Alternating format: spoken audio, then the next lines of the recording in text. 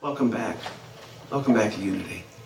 Welcome back. I remember the old days of the St. Regis, back when you could stay in hotels, and welcome back to the St. Regis. Now, it's not that I've stayed at the St. Regis a lot of times. I've been there once, actually. And I was in Palm Beach. But I got out of the car, and they said, welcome back to the St. Regis.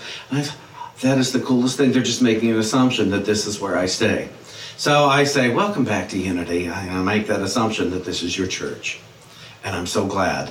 You didn't go to church today. You are the church today. We, the few of us that are here, are the church today, or we is the church. I'm not sure which is the proper usage in this example.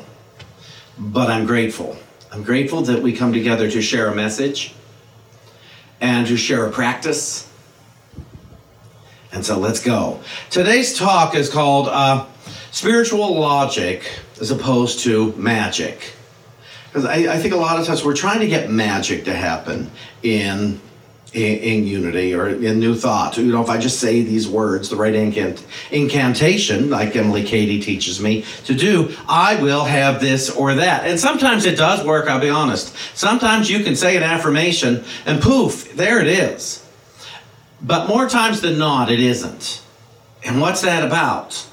And that, to me, it tells me I'm trying to get some magic. And I don't think we have to be a Unity member to try for magic. And I think a lot of traditional religion seeks magic. God will do this, and God will do that, and God will do this, as if. And it's like, and then God's not doing it. So what's up here? Yeah, they just ask in prayer.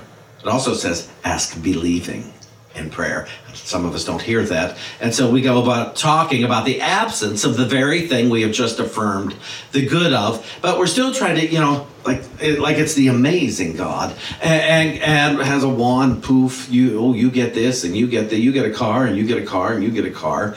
And there's something very confusing about it, but spiritual logic and spiritual science always work. Now, I am a believer that whatever God is love, God is life, God is substance, God is intelligence, God is truth, God is power and presence and intelligence, is knowledge itself. And so, in knowing this, that has already given us everything. I just haven't seen it all yet. But based on my experience, I've seen a lot. Anybody? Haven't you seen a lot in your life? I get it. You may not have seen everything you want yet, but haven't you seen a lot? All of you have some place to sit. All of you obviously have a computer or an iPad or a telephone. We are powerful manifestors. We're manifesting all the time. And what we have manifested didn't come out of nowhere.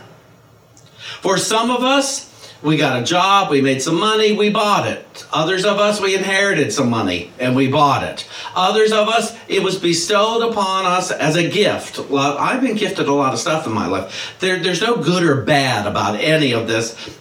I don't recommend you steal it. Stealing is not the best karma. It is not the best law of mind action. Once you steal, obviously you're not going to get to keep, especially not in consciousness.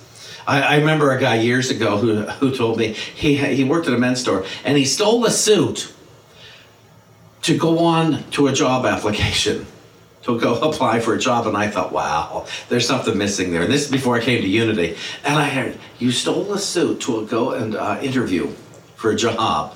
And there's something wrong with that. And of course there is. And we all know stealing is wrong. And it's not because God will be mad at us if we steal. It's because we won't believe we have manifesting powers within us. We won't ever try to apply spiritual logic to the powers of manifestation if we are liars and cheaters and stealers.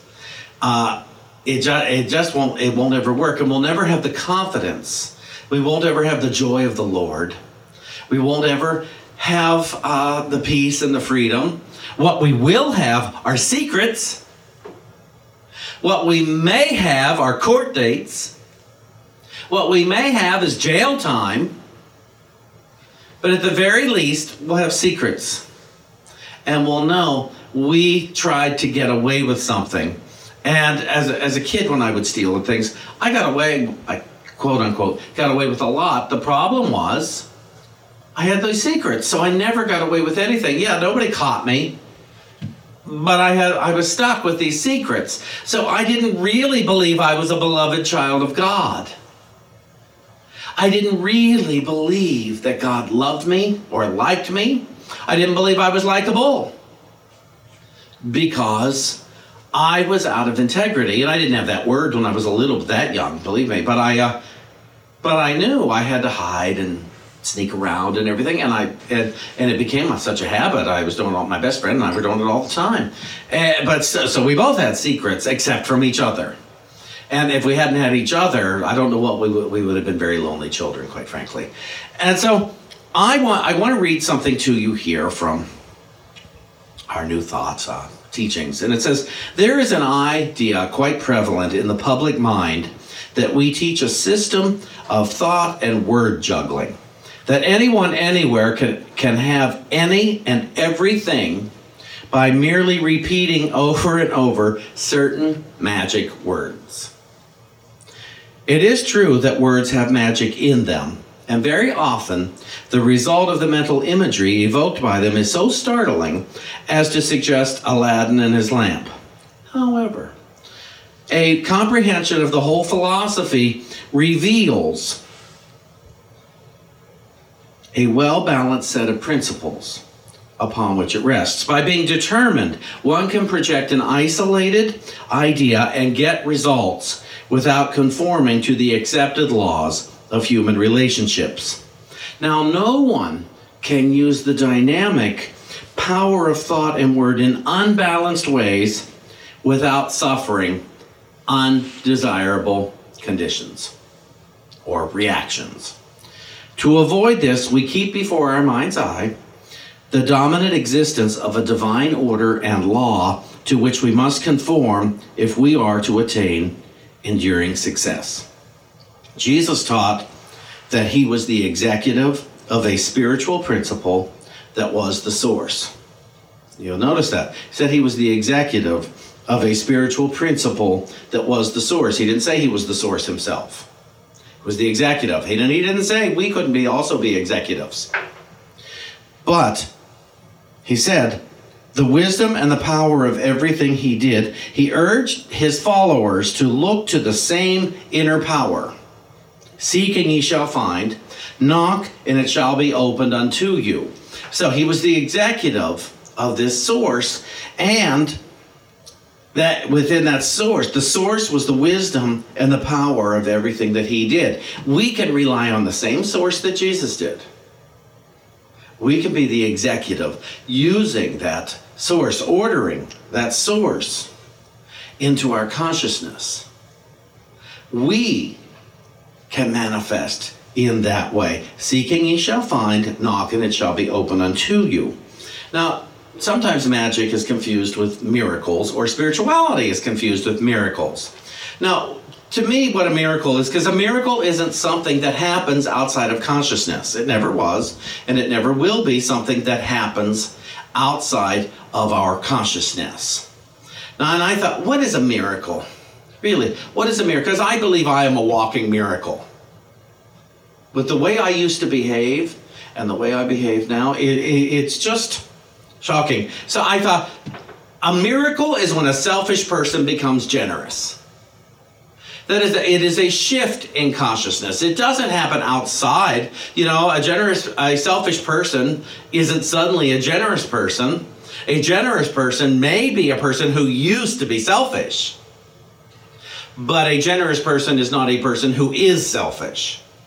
Do you understand the difference? And so the miracle is that the selfish person is no longer a selfish person. That to me is a walking miracle.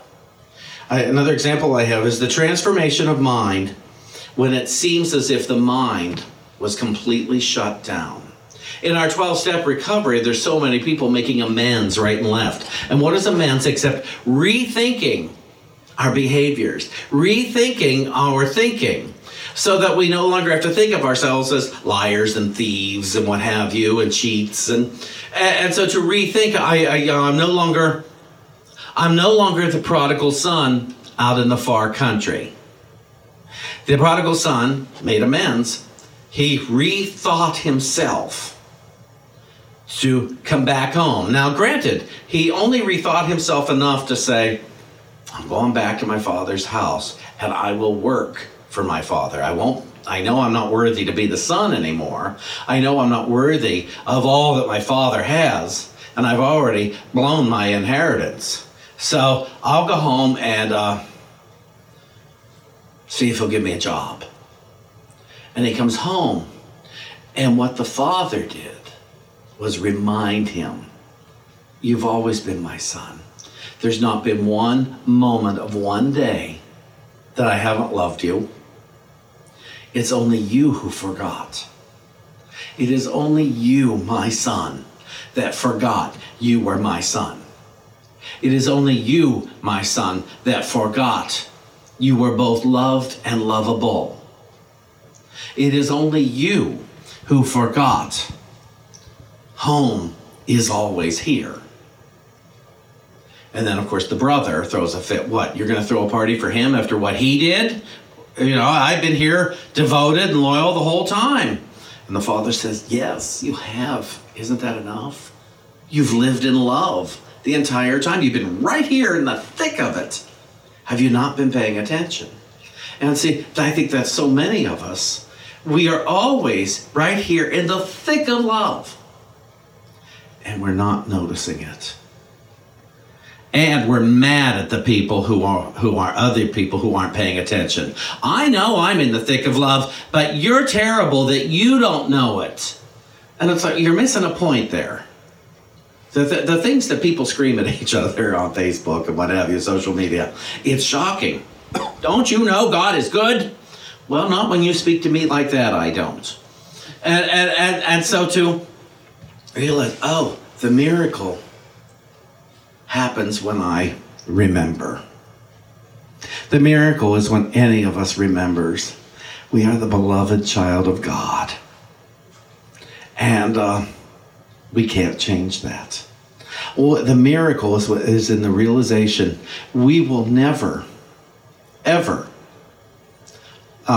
change our true nature, our divine nature. I won't change yours and I won't change mine. It's not that I refuse to, it's that I can't. What I am capable of is making arrangements to forget. Anybody? Who here is capable of making arrangements, consciously or unconsciously, to forget that you are the beloved child of God? You know, we do it through our complaints. We do it through our searching for sickness, searching for poverty, searching for insult, searching for how we are separate from everyone else, searching for how we are even separate from ourselves, which is even more confusing, but searching and saying, I'm not loved. See, if I were loved, I wouldn't feel this way. And the response is, you are loved. Stop feeling that way. You are loved with an everlasting love. And that, to me, is spiritual logic. It is logical to assume I am loved. It is also logical for me to assume if I think I'm not, I'm making up a story. I have proven that I am loved. I've proven it in so many spots. I could spend all day telling you how I'm not loved, but I'm making that up. That is temporary thoughts based on temporary conditions. And what if we looked at all our conditions and decided, now this is temporary. This is whatever this condition is, it is just temporary. The only thing that is lasting is that you and I are loved. You, my neighbor, and I are loved and can't not be loved. The realization of that into our conscious mind, that's the miracle. where I would rather tell you the truth, even if it hurt our feelings, than lie to either one of us. That's a miracle.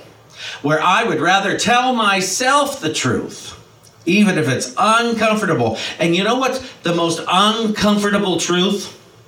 To tell myself I am loved when I want to complain, when I want to criticize, either myself or anybody else. Oh, it's uncomfortable when I want to tell myself, but you don't understand, I'm sick. I'm a sick person. And people are against me, and life is against me, and money is against me. And that is more comfortable for some of us sometimes than I am loved. I am loved even if it's uncomfortable. I am loved. I could keep screaming the other stuff, but it's not true. I am loved. And that is spiritual logic. And I took it that way from the beginning of my healing journey. God's will for me is to be happy, joyous, and free. That to me is spiritual logic. And so, if I seek to know the will of God for me, praying only for knowledge of God's will for me, and I know God's will for me is to be happy, joyous, and free, that's not the knowledge. The knowledge is how to tap into that. You know, how to tap into the knowledge that God's will for me is to be happy, joyous, and free. That ought to be my daily journey. Tapping in to the knowledge that God's will for me is to be happy, joyous, and free. See, I can just rattle off the words. God's will for me is to be happy, joyous, and free. Yeah, but if you're not living it, you don't know it. So praying only for knowledge of God's will for us, me in particular, because I'm the one praying right now, but if I were willing to pray that for everybody, praying only for knowledge of God's will. So the knowledge is not, I want to be really clear. I know I'm repeating myself. I want to be really clear. The knowledge is not that God's will for us is to be happy, joyous, and free. Any of us can know that off the top of our head. But the knowledge is how. The knowledge is, how could I be willing? The knowledge is, what would I have to rethink? What thoughts would I have to exchange in order to have the true knowledge that I am happy, joyous, and free? When I have the realization that God and I are one. And the way I do that, and it's happened on many occasions, some I've still been squirrely on, and it's just time to stop with that. It really is. It is time to awaken that you and I are one, and my neighbor and I are one. The other day I made a phone call to a friend who has had issues with me for a while, and so he had issues with me, I had issues with him. And after a class on Tuesday, I called him, and I said, I'm sorry, I have betrayed you. I didn't know how to be friends with you during your crisis. And he said, Sean, I apologize, I betrayed you. I went crazy, and I didn't know what to do about it. I said, I know. And I said, let me tell you something, I've loved you from the day I met you, and I'm still your friend. And he cried, and I cried. And I thought, okay, one down. One down of a few that I've been holding here, pretending we're not one. See, a miracle happened on Tuesday. It wasn't an extraordinary miracle, except that willingness. Instead, I went from being a selfish person to a generous person. And I was generous to him. I think I was even more generous to me. I gave myself another friend. Are you willing to give yourselves another friend? Now, the last part I want to touch on here, that always seems like a miracle, is the feeding of the 5,000. It's a miracle in the Bible that people often don't understand. As a kid, I thought, okay, fine. So they had a few loaves of bread, and then suddenly 5,000 people are fed, and there's leftovers. Because it's Jesus. Now, something that has been pointed out to me, and I'm so grateful that it has, is that If you pay attention in the Bible, and I was reading the book of Luke, chapter 9 for this part. Now, for one thing, the feeding of the 5,000 is in all four Gospels. Not all Bible stories are in all four Gospels, so you might want to pay attention to that. This is clearly a story that was told over and over and over again. Now, tales do get bigger as they are told over and over again, and details change and shift, and so we have to pay attention to that. How big was that fish you caught? And so to look at that. But this one is fascinating to me, because in the part before the feeding of the 5,000, at the beginning of chapter 9, Jesus sends his disciples out. He sends them out. And I didn't bring my Bible with me. I meant to read this passage to you, but he sent them out into the, go without any money, stay in people's homes, do healings, raise the dead if necessary, do what you see me doing. Go out without me and do what I do. And they did. And then they came back. So that what they did was what we call the impossible. People put them up. They did healings. They did, because a lot of people think healing is impossible. So some people were saying, oh no, that's just impossible. You can't heal that. You can't heal that. But healings are taking place all the time. And if you get in touch with that, you'll see, oh, they're happening all the time. I've had many a healing. I don't have any of the original colds I've had. I've had many a healing. So he sent these guys out, and then they come back, and then suddenly we find Jesus ministering to a very large crowd. And it said that there was 5,000 men plus women and children. Do what you want with that information. And so at the end of the day, the disciples said, Jesus, we should let them go so they can go off and eat. Let them go get something to eat. And Jesus responded by telling the disciples to feed the crowd themselves. But we got like 2 loaves of bread and 5 fish. How are we going to feed this crowd of 5,000? And Jesus said, well, you just did the impossible. How are you going to do it now? And first Jesus blessed. He blessed the loaves of bread, and then he blessed the fish, and he gave thanks for abundance.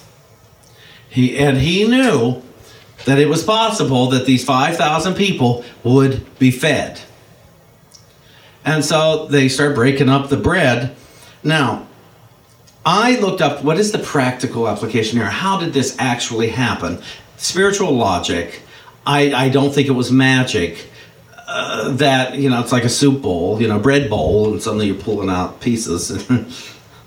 It is to me that you will not pull out more pieces from a loaf of bread than there is a loaf of bread. So how did it happen? What happened?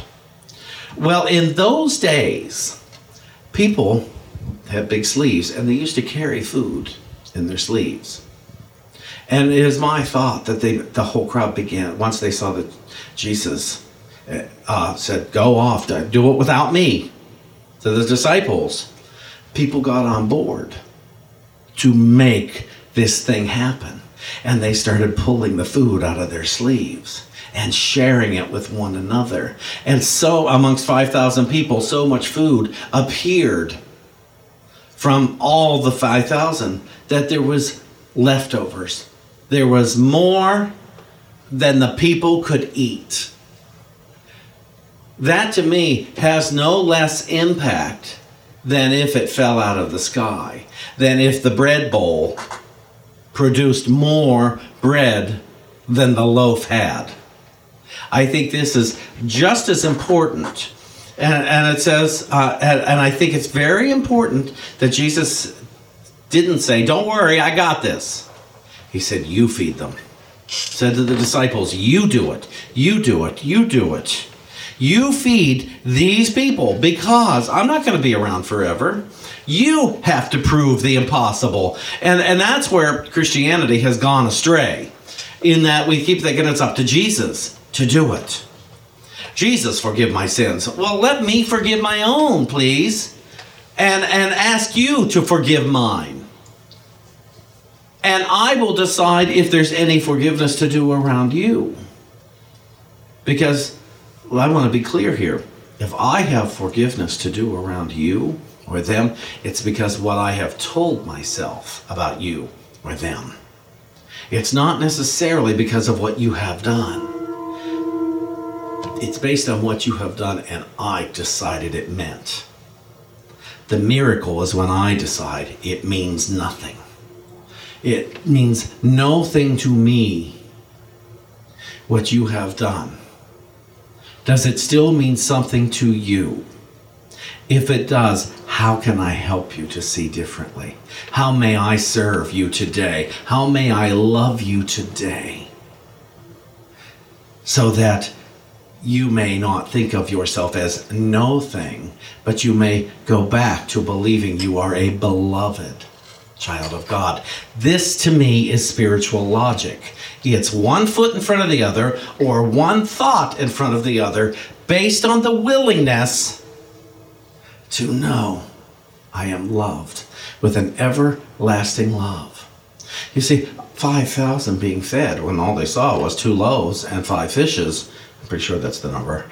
Or is it 5 loaves and 2 fishes? Doesn't matter. When they saw that, oh, this is what's on the table. What can we add to it?